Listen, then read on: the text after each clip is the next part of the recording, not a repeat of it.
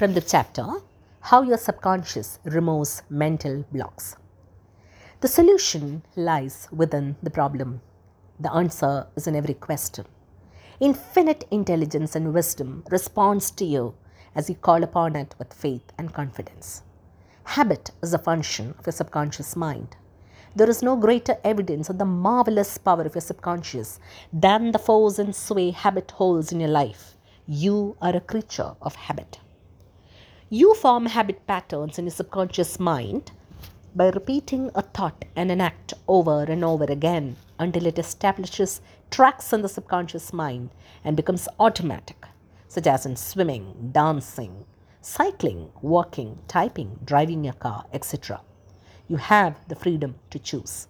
You can choose a good habit or a bad habit. Now, prayer is a good habit. Whatever mental picture backed by faith you behold in your conscious mind, your subconscious mind will bring to pass. The only obstacle to success and achievement is your own thought or mental image. When your attention wanders, bring it back to the contemplation of your good or your goal. Make a habit of this. This is called disciplining the mind. Your conscious mind is the camera, and your subconscious mind is a sensitive plate on which you register or impress the picture. Click only good pictures. The only jinns that follows anyone is a fear thought repeated over and over and over in the mind. Break the jinns by knowing that whatever you start, you will bring to a conclusion in divine order. So picture a happy ending and sustain it with confidence. To form a new habit, you must be convinced that it is desirable. When your desire to give up the bad habit is greater than your desire to continue, you're 51% healed already. The statements of others cannot hurt you except through your own thoughts and mental participation. Identify yourself with your aim, which is peace, harmony, and joy. You are the only thinker in your universe. Excessive drinking is an unconscious desire to escape. The cause of alcoholism is negative and destructive thinking. The cure is to think of freedom, sobriety, and perfection, and to feel the thrill of accomplishment. Many people remain alcoholics because they refuse to admit it. The law of your subconscious mind, which held you in bondage and inhibited your freedom of action, will give you freedom and happiness. It depends on how you use it. Your imagination took you to the bottle. Let it take you to freedom by imagining you're free. The real cause of alcoholism is negative and destructive thinking. As a man thinketh in his heart, so is he. When fear knocks at the door of your mind, let faith in God and all things good open the door. Now, how do we use your subconscious mind to remove fear? Do the thing you're afraid to do, and the death of fear is certain. Say to yourself and mean it, I am going to master this fear, and you will. Fear is a negative thought in your mind. Supplant it with a constructive thought. Fear has killed millions. Confidence is greater than fear. Nothing is more powerful than faith in God and the good.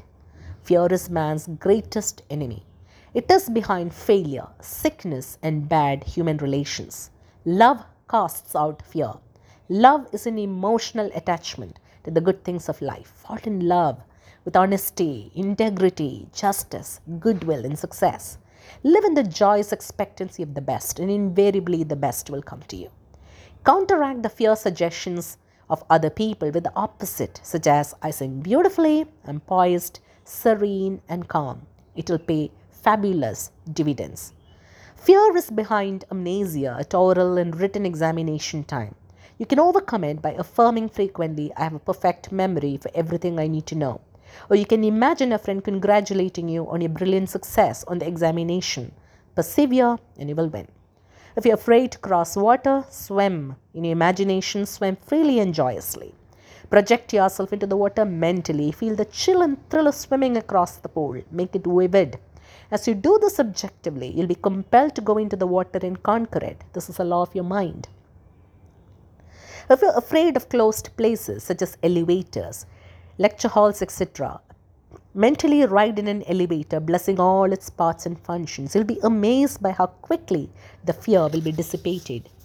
You were born with only two fears, the fear of falling and the fear of noise. All your other fears were acquired, so please get rid of them. Normal fear is good, abnormal fear is very bad and destructive. To constantly indulge in fear thoughts results in abnormal fear, obsessions, and complexes. To fear something persistently causes a sense of panic and terror. You can overcome abnormal fear when you know the power of your subconscious mind can change conditions and bring to pass the cherished desires of your heart. Give immediate attention and devotion to your desire, which is the opposite of your fear. This is the love that casts out fear.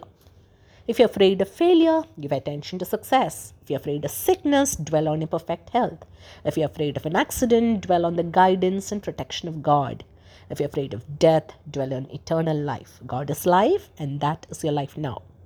The great law of substitution is the answer to fear. Whatever your fear has its solution in the form of your desire. If you are sick, you desire health. If you are in a prison of fear, you desire freedom. Expect the good. Mentally concentrate on the good and know that your subconscious mind answers you always, it never fails. The things you fear do not really exist except as thoughts in your mind. Thoughts are creative. That is why Job in the Bible said, "The thing I feared has come upon me." Think good and good follows. Look at your fears, hold them up to the sunlight of reason. Learn to laugh at your fears. That is the best medicine. Nothing can disturb you but your own thought. The suggestions, statements, or threats of other persons have no power. The power is within you, and when your thoughts are focused on that which is good, then God's power is with your thoughts of good. There is only one creative power, and it moves us harmony. There are no divisions of quarrel in it. It sows us love. This is why God's power is with your thoughts of good.